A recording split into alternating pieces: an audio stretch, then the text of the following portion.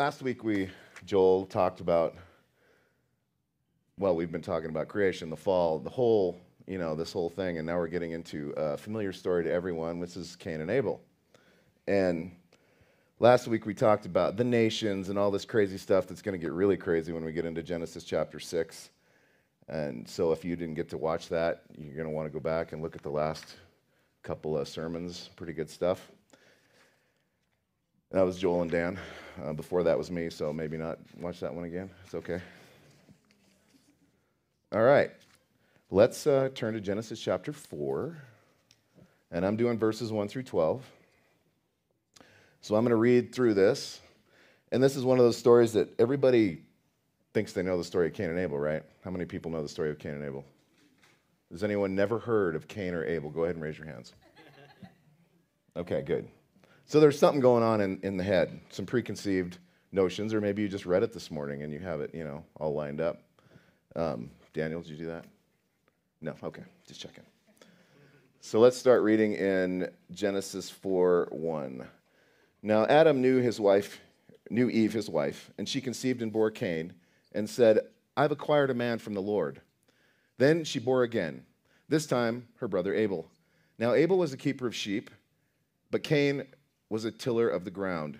And in the process of time it came to pass that Cain brought an offering of the fruit of the ground to the Lord. Abel also brought of the firstborn of his flock and of their fat. And the Lord respected Abel and his offering, but he did not respect Cain and his offering. And Cain was very angry, and his countenance fell. So the Lord said to him, Why are you angry? Why has your countenance fallen? If you do well, will you not be accepted? And if you do not do well, sin lies at the door, and its desire is for you, but you should rule over it. Now Cain talked with his brother Abel, and it came to pass that when they were in the field, Cain rose up against Abel his brother and killed him.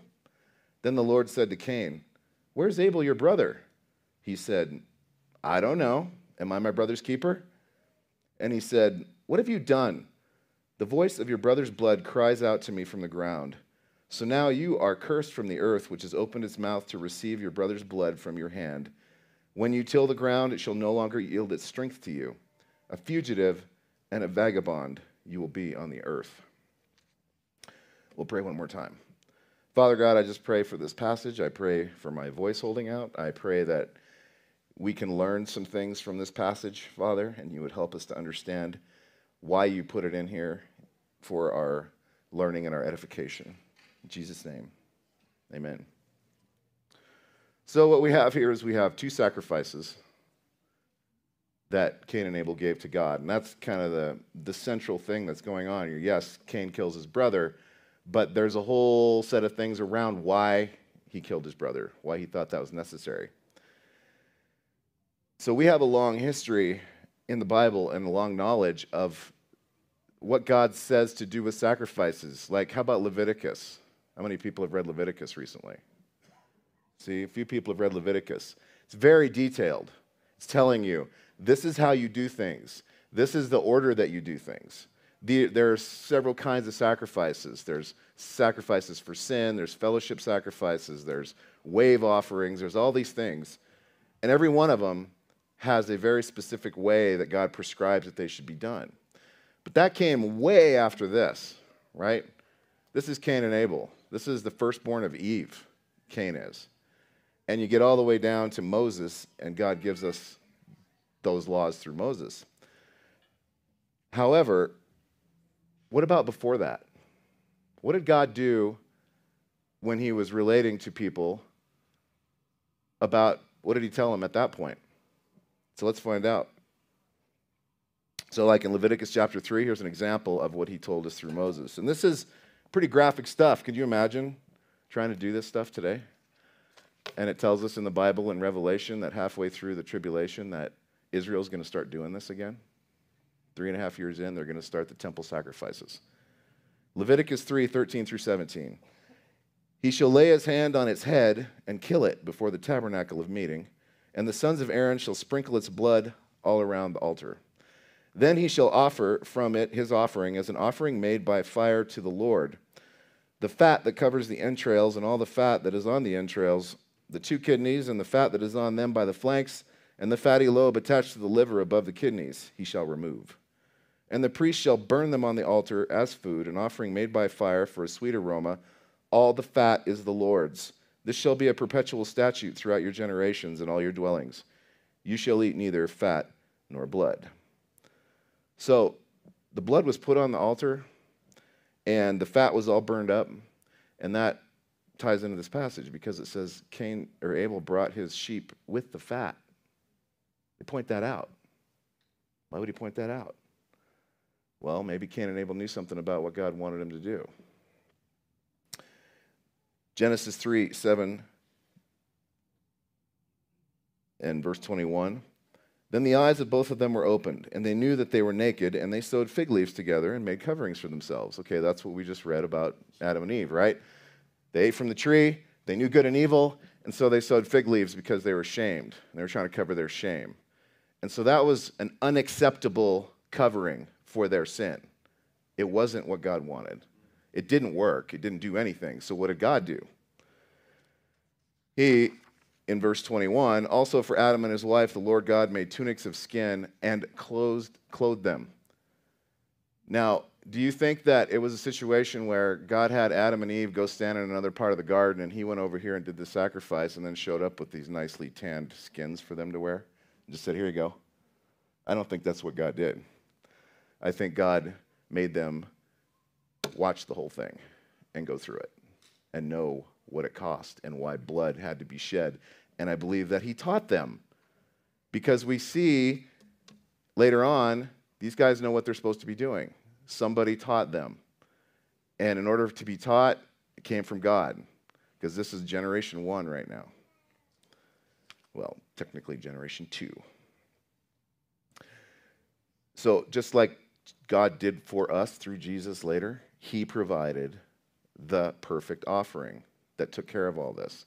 Until then, in Judaism, you just continually had to go sacrifice the animal to cover you for a little bit longer, and a little bit longer, and a little bit longer, and a little bit longer. And Jesus took care of it once for all. Praise be to God for that. So God lays out in Leviticus all these forms and all these things that we can read about. And now let's look at what he did before that. Let's look at Abraham. Genesis chapter 14, verses 18 through 20. Then Melchizedek, king of Salem, brought out bread and wine. And he was priest of the Most High God. Okay? This guy was not part of Abraham's family, right? He was someone who came in after Abraham had won this battle over these 5 kings. We've never heard about him before. He shows up. Here's Melchizedek. It says he's a priest of God. He blessed him and he said, blessed be Abram of God Most High, possessor of heaven and earth, and blessed be God Most High, who has delivered your enemies into your hand, and he gave him a tithe of all. So Abram gave him a tithe. But he says he brought out bread and wine, which is reminiscent of what? Communion. Genesis 15, 8 through 10. And he said, Lord God, how shall I know that I will inherit it? This is also Abram. Now he's Abraham. So he said to him, excuse me, bring me a 3-year-old heifer and a 3-year-old female goat and a 3-year-old ram and a turtle dove and a pigeon. And he brought all this to him and to God, and he cut them in 2 down the middle, placed each piece opposite the other, but he did not cut the birds in 2. And it came to pass when the sun went down and it was dark, and behold, there appeared a smoking oven and a burning torch that passed between those pieces. On the same day, the Lord made a covenant with Abram, saying, to your descendants I have given the land from the river of Egypt to the great river, the river Euphrates. And then, of course, we know about the sacrifice of Isaac, right? Take your son, your only son Isaac, whom you love, and go to the land of Moriah and offer him there as a burnt offering on one of the mountains, which I shall tell you. So Abraham rose early in the morning and saddled his donkey, took his 2 young men with him and Isaac's son. He split the wood for the burnt offering and arose and went to the place of which God had told him. Now, we know that God provided a ram and didn't have him sacrifice his son, but what does Abraham not say here? Okay, what do I need to do? He doesn't ask God like for instructions because he already knew. He'd already been instructed. He knew what to do. He's like, cut up the wood. Come on, son, you get to carry the wood. because dads do that. Now, we have another guy here who has some sort of a relationship with the Lord, and he also knows some of these things. And this is in Numbers chapter 23, verses 1 through 5. Balaam. Everybody remember Balaam and the donkey and the angel with the flaming sword? Then Balaam said to Balak. Balak was the king who wanted Balaam to curse Israel for him. So Israel's coming, they're all together, and they're down on this plain, and these guys are up on these cliffs. And Balaam has no relationship to Moses and any of the Israelites in Egypt. They don't know who he is. He doesn't know who they are. Same with this whole Amorite country. They just see all these people and they're like, we need to curse them. So Balaam said, what's that? Like you do. Like you do. It's like, oh, let's curse these people. I don't need them around. So he says to Balak, build 7 altars. 7 is a holy number, right? We know that there's 7 lampstands, there's 7 cities, there's all kinds of stuff in the scriptures related to the number 7. 7 altars for me here, and prepare for me here 7 bulls and 7 rams. And Balak did just as Balaam had spoken. And Balak and Balaam offered a bull and a ram on each altar. Then Balaam said to Balak, stand by your burnt offering, and I will go. Perhaps the Lord will come to meet me, and whatever he shows me, I will tell you. So he went to a desolate height, and God met Balaam. So God had a relationship with Balaam. We see in this story more than once. God talks to Balaam. Even though in Jewish tradition and later in the scripture, Balaam is considered to be a really bad guy. Talk about Balaam's sin and all this stuff. When you read the account in here, I don't understand all the why, because it's not as bad, except that he continues to try to, he kind of does what Abraham did with Sodom and Gomorrah, and he kind of argues with God a little bit. God's like, you can't curse these people, they're my people, you should love them, or you should bless them. And so then he comes back and he says, I can't curse them for you, because God said no. So then they say, please, we'll give you more money, we'll give you more stuff, come with us. If you just do this, curse them for us, we'll be super happy. And so then he goes back and asks God, are you sure I can't go with them? You know, it's kind of this thing where he doesn't really want to accept God's will. But what Balaam's sin was, other than that, I'm not sure. But he says, God met Balaam and said to him, I have prepared the 7 altars, and I have offered on each a bull and a ram.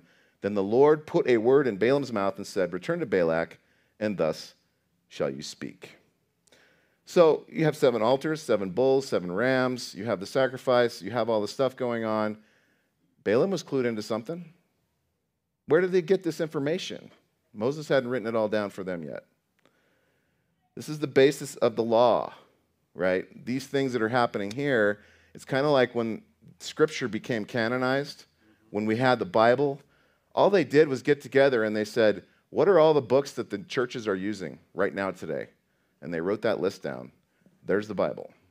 It wasn't a thing of, let's figure out what we should put in the Bible. It was already decided. So a lot of the things that Moses wrote down, I believe the Israelites already knew.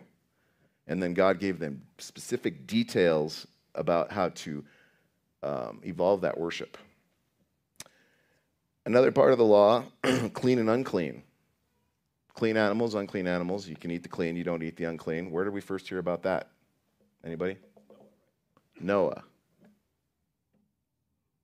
Genesis 7:2. You shall take with you 7 each of every clean animal, a male and his female, 2 of each of the animals that are unclean, a male and his female. So we have all these hints that the people who had relationships with God already knew something about how to sacrifice things. So we get to the next generation. Cain. His name means metal worker, or acquired and brought forth. And that's the word, that's the way they use it in there. She says, I have acquired a man-child from God. He was a farmer. I would say that he was religious without necessarily being a worshiper. Abel's name means morning mist, which is interesting because a mist and a vapor, and we see that imagery used in the scriptures a few times. It's there, and then it's gone. That's Abel. He's here, and then he's gone. Except being preserved in the pages of Scripture for all time. He's the second born that is listed. There are some people who think that he was a twin to Cain, and there are others that say we don't know how long it was between when she had Cain and Abel. I don't know. However, Luke 11:49 through 51, this is the words of Christ. So Abel is the first prophet. How many people knew Abel was the first prophet? That he was a prophet at all. Therefore, excuse me, the wisdom of God said, I will send them prophets and apostles, and some of them they will kill and persecute, that the blood of the prophets that was shed from the foundation of the world may be required of this generation. Verse 51, from the blood of Abel to the blood of Zechariah, who perished between the altar and the temple. Yes, I say to you, it shall be required of this generation. So Jesus says Abel was a prophet, which is interesting. We'll talk a little bit about that in a minute. All right, based on what I just talked about with all the stuff about the form of sacrifice and the knowledge that it seemed likely that these guys had, Cain and Abel are both adults. And they knew the story of their parents, right? It's not like Adam and Eve hid everything from them. They knew what had happened in the garden. So it's reasonable to me to expect that they knew the rules of what it was to sacrifice for sin. And it's interesting that they both came at the same time to give their gifts. If it was just some random, I'm going to give this gift to the Lord today, and gets the first fruit of the field, why is Abel doing it at exactly the same time? And he's bringing a lamb and doing the whole thing. They knew that something was going on. They were doing it in a prescribed manner. And when it says that Abel brought the fat, that is a big clue, because that is what is used. The fat belongs to the Lord. Okay? Cain offers the fruit from the land, right? What is wrong with that? Why was that not accepted? Well, later, God tells Moses in Leviticus, verse 23:10, speak to the children of Israel and say to them, when you come into the land which I will give you and reap its harvest, then you shall bring a sheaf of firstfruits of your harvest to the priest. He shall wave the sheaf before the Lord to be accepted on your behalf. On the day after the Sabbath, the priest shall wave it. So there's an offering of the firstfruits from the land right there, right? So why wasn't it accepted? Because that's only half. The next verse, and you shall offer on that day when you wave the sheaf a male lamb of the first year without blemish as a burnt offering to the Lord. And then it talks about the grain offering that you have to give alongside of it. So it wasn't just the fruit of the land. It was also the blood. So Cain kind of did what he wanted to do. And it ties back to that unacceptable offering that Adam and Eve created by sowing fig leaves and trying to cover their own shame. Cain's doing the same thing. He's like, I'm just going to bring this. Here you go. It's cool. I mean, later on, he lies straight to God's face. I don't know where he is. Right? So there's a lot of things going on here with him and his attitude. So Abel offers a sheep, firstborn with the fat, which I mentioned. So God weighs in, and he says he accepts Abel's sacrifice, but not Cain's.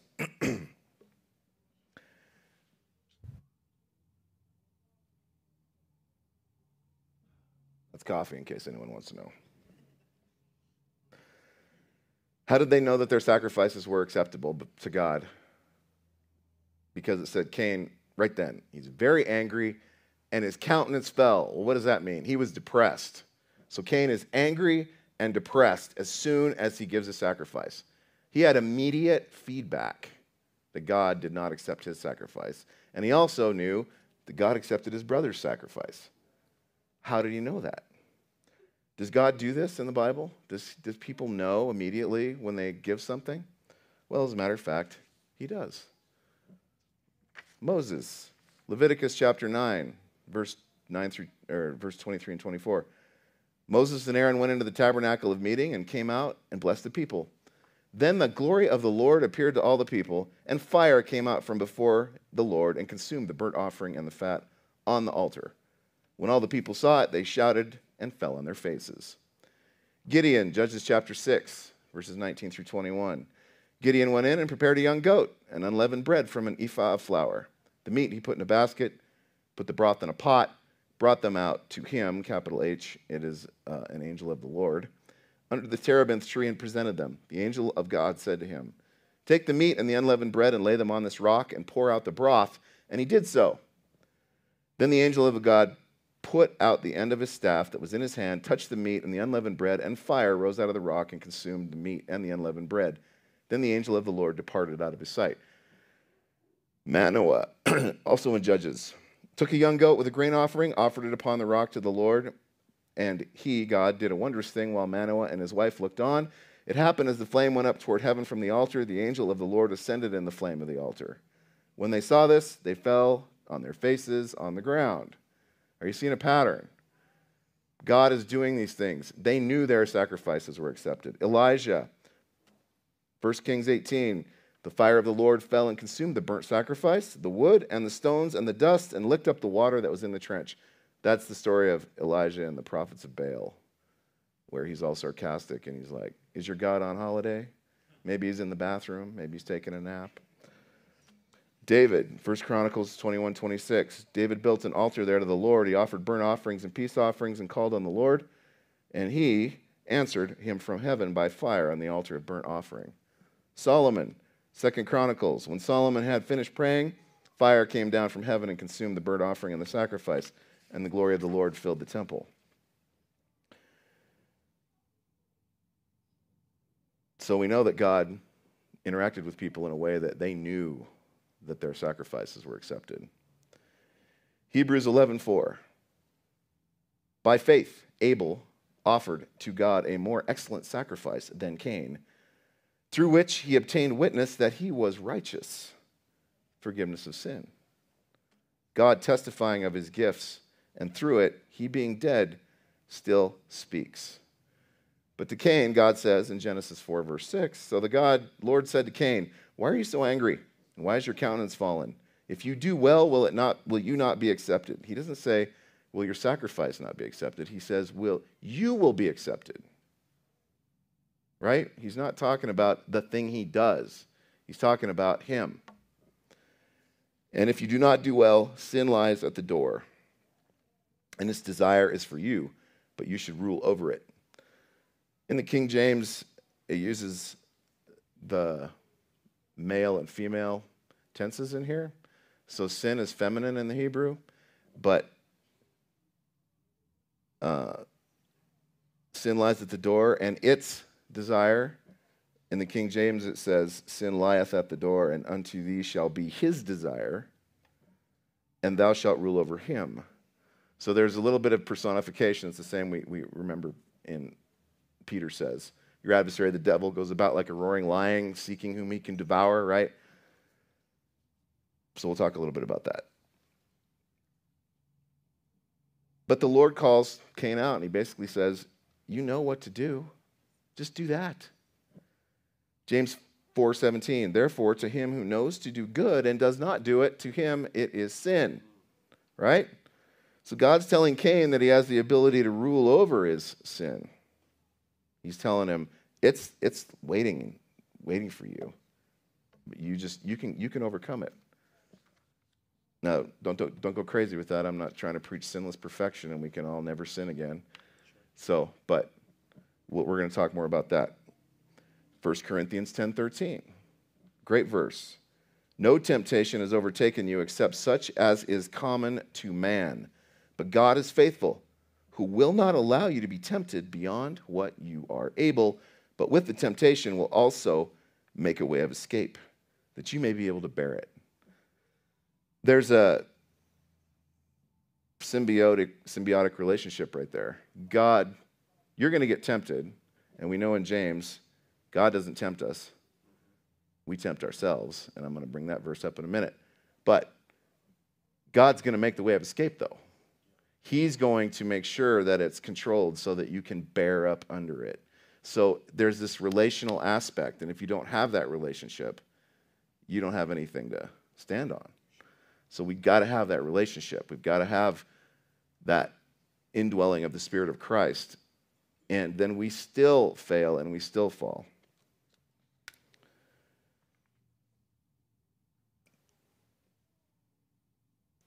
the next verse, he says, Cain's angry and depressed. It says he goes and has a talk with his brother. I don't know quite why the Bible pointed out that Cain has a talk with his brother. And it came to pass when they were in the field. I'm not sure how much time that is either. So it could have been they have the sacrifices. He pulls Abel aside, and probably isn't a very great conversation, and they go to the field and he kills his brother. Or it could be, since he was angry and depressed, that he stewed on this for a while. He chewed on it for a while. And he had a talk with his brother, and we don't know what they talked about. But then at some point, he just keeps going and going in his own mind, and he's like, all right, I know how to solve this. I'm just going to get rid of him. That's going to fix everything. Cain made up a false narrative about God. He was calling good evil and evil good. What do I mean by that? His actions tell us that he decided that it was Abel's fault that God didn't accept his offering. It's not his fault. That isn't true. He's also saying that if Abel offered nothing, God would have accepted his sacrifice, that it was comparison, right? That's a powerful aspect of sin in our lives, is comparing ourselves to other people. Either we're better than they are or we're worse than they are. That does is it takes the focus off of us, it puts it on other people, and we don't have to deal with it as much. Also, that's not true. He's also saying, there was really nothing wrong with my sacrifice. It should have been accepted. Also not true. So he takes his own shame and guilt over the rejection, he projects it on his brother, and then he eliminates him. So he murders his brother. First murder, second murder. Did not Adam and Eve murder the entire human race when they fell and sinned? In the day you eat of the fruit, you shall die. So Cain's kind of following in their footsteps in some ways. He lies to the Lord to his face. He says, I don't know where my brother is. He lies to himself. He doesn't take responsibility for any of it. So God curses him from the earth. He can no longer be a farmer because the earth will no longer produce for him. He's going to be a fugitive and a vagabond. He's going to wander around, and Dan's going to talk about the details of that and what that means. But I have a question for you. In the Levitical law, you have eye for an eye and tooth for a tooth. How many people have ever heard about that? So if you kill someone, what happens? You get killed. Why did God not kill Cain?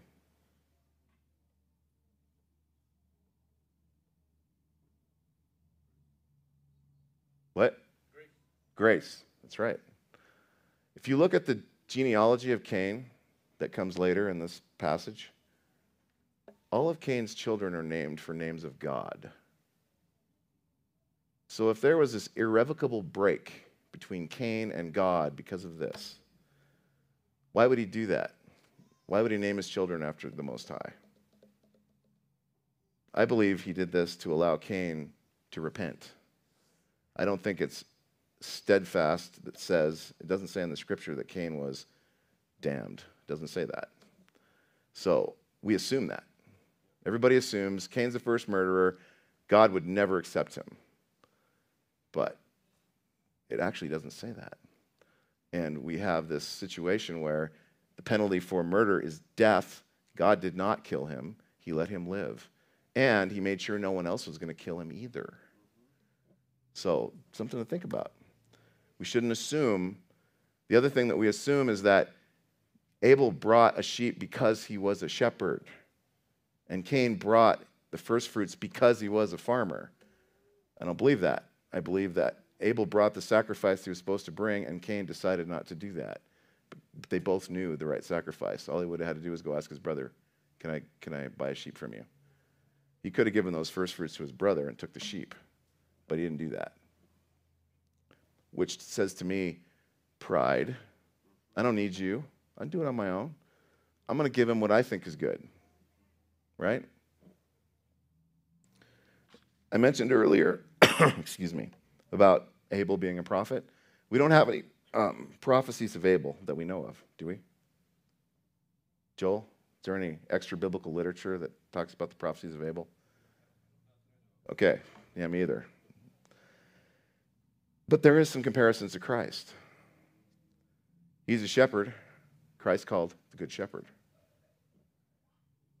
He was hated by his brother. Christ was hated by his brother Israelites. He was sacrificed for no sin of his own.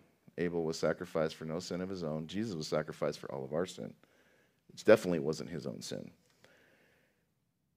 It says in the New Testament that Abel's blood cries out. Christ's blood cries out too. Abel's blood cried out for vengeance.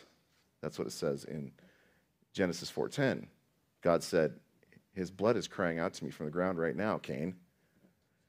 Jesus' blood cries out for redemption. Hebrews 12:22 through 24. But you have come to Mount... Sorry. Good job, Sam. You have come to Mount Zion and to the city of the living God, the heavenly Jerusalem, to an innumerable company of angels, to the general assembly and church of the firstborn who are registered in heaven, to God the judge of all, the spirits of just men made perfect. Verse 24. To Jesus, the mediator of the new covenant, and to the blood of sprinkling that speaks better things than that of Abel. There's another reference to Abel in the New Testament and his blood being shed, crying out for vengeance. Jesus' blood speaks of better things than the blood of Abel. Hebrews 9:11 through 15. But Christ came as a high priest of good things to come, with greater and more perfect tabernacle not made with hands, that is, not of this creation, not with the blood of goats and calves, but with his own blood. He entered the most holy place once for all, having obtained eternal redemption. For if the blood of bulls and goats and the ashes of a heifer, sprinkling the unclean, sanctifies for the purifying of the flesh, how much more shall the blood of Christ, who through the eternal Spirit offered himself without spot to God, cleanse your conscience from dead works to serve the living God? And for this reason, he is the mediator of the new covenant by means of death for the redemption of the transgressions under the first covenant, that those who are called may receive the promise of eternal inheritance. Worship team, come on up if you'd like. Sin crouches at the door. Did some external force influence Cain? We don't see any evidence of that. Unlike Eve. We do see his anger. He has unrighteous anger. He's insecure. He's blaming. He feels shame. And these are all things that we struggle with. I know I struggle with these things. I can be insecure. I can feel shame. I can feel pride. Eve was tempted and fell, but she was not infected with sin when she fell. At that point, she was a perfect, sinless being. So we're kind of at a disadvantage compared to Eve because we aren't sinless. We're born with it. James 1:12 through 15. Blessed is the man who endures temptation, for when he has been approved, he will receive the crown of life, which the Lord has promised to those who love him. Let no one say when he is tempted, I am tempted by God, for God cannot be tempted by evil, nor does he himself tempt anyone. Verse 14. But each one is tempted when he is drawn away by his own desires and enticed. Then when desire has conceived, it gives birth to sin, and sin, when it's full grown, brings forth death. Eve and Cain are perfect examples of this. It's a little harder to see the steps with Cain. You have to infer them, but with Eve, I don't think there's a more perfect example of it, of this verse in the Bible. She had a desire. It says, she saw that the fruit was good for food and desirous for giving knowledge. That was her desire that she saw. Now, the enemy pointed it out to her, but then she saw this and she had a desire. So what did she do? She let that desire be conceived and she ate the fruit. That's sin, which led directly to death. That is the pattern. James gives us the pattern. Eve demonstrated the pattern in what? The second chapter of Genesis. So for us to go down that same path, we just focus on ourselves. We forget about the freedom we have in Christ that takes away the sin of the world. We forget why sacrifices are needed in the first place. And phrases like the sin of the world, that's a huge phrase, right? It's big, it's kind of nebulous, ephemeral. It doesn't, when you say things like that, it's like all the people in the world. That doesn't really mean anything to you here. But the world's made up of individuals, and we're all in this room right now. Because what we need to remember is sin does not exist outside of our hearts. That's where it is. We tempt ourselves with our desires, we give into it, we sin, and Christ died for that, to sacrifice himself so that that sin is forgiven. 1 Corinthians 10:13, again, no temptation has overtaken you except what is common to man. But God is faithful, who will not allow you to be tempted beyond what you are able, but with the temptation will also make a way of escape, that you may be able to bear it. So we can't do that without Christ. We can't do that without accountability, with our community. Philippians 2:12 through 16. Therefore, my beloved, as you have always obeyed, not as in my presence only, but now much more in my absence, work out your own salvation with fear and trembling. For it is God who works in you both to will and to do for his good pleasure. Do all things without complaining and disputing, that you may become blameless and harmless, children of God without fault, in the midst of a crooked and perverse generation, among whom you shine as lights in the world, holding fast the word of life. What's the word of life? Anybody? Jesus? Did I hear Jesus? Right there. The word of life is Christ. John chapter 1, the word became flesh, dwelt among us. He is the creator. The scripture tells us that God created, Jesus created, the Holy Spirit created. They all created. This is the word of life. This is what we have to hold on to. We have to get into the scripture, let it permeate our hearts and our souls, and obviously you need to have a relationship with Jesus to be able to do all that. That's how you get the Spirit of God within you. That's what we want to do. You want to hold on to the word of life. If Cain had been holding on to the word of life and doing what he already knew God wanted him to do, he probably would not have killed his brother in that instance. And we know that Jesus, he tells us in Matthew chapter 10, I think, he tells the Pharisees, woe to you, Bethsaida, woe to you, Chorazin. If the miracles that have been done in you had been done in Tyre and Sidon, they would remain till this day. Right? Tyre and Sidon, Sodom and Gomorrah. They were destroyed by God's fire in a miraculous judgment. And Jesus says, if I'd have done the miracles I'm doing for you people today, back then, they'd still be around. God said that. He's the only one who could know whether or not that's true, because he's God. So obviously I'm not God, and I don't know if Cain would not have killed his brother, maybe later. I mean, they lived to be many hundreds of years old. But Cain knew what to do, and he just didn't do it. And we know what to do, and we don't often do it. And I'm chief on that, in that line, not doing what I need to do.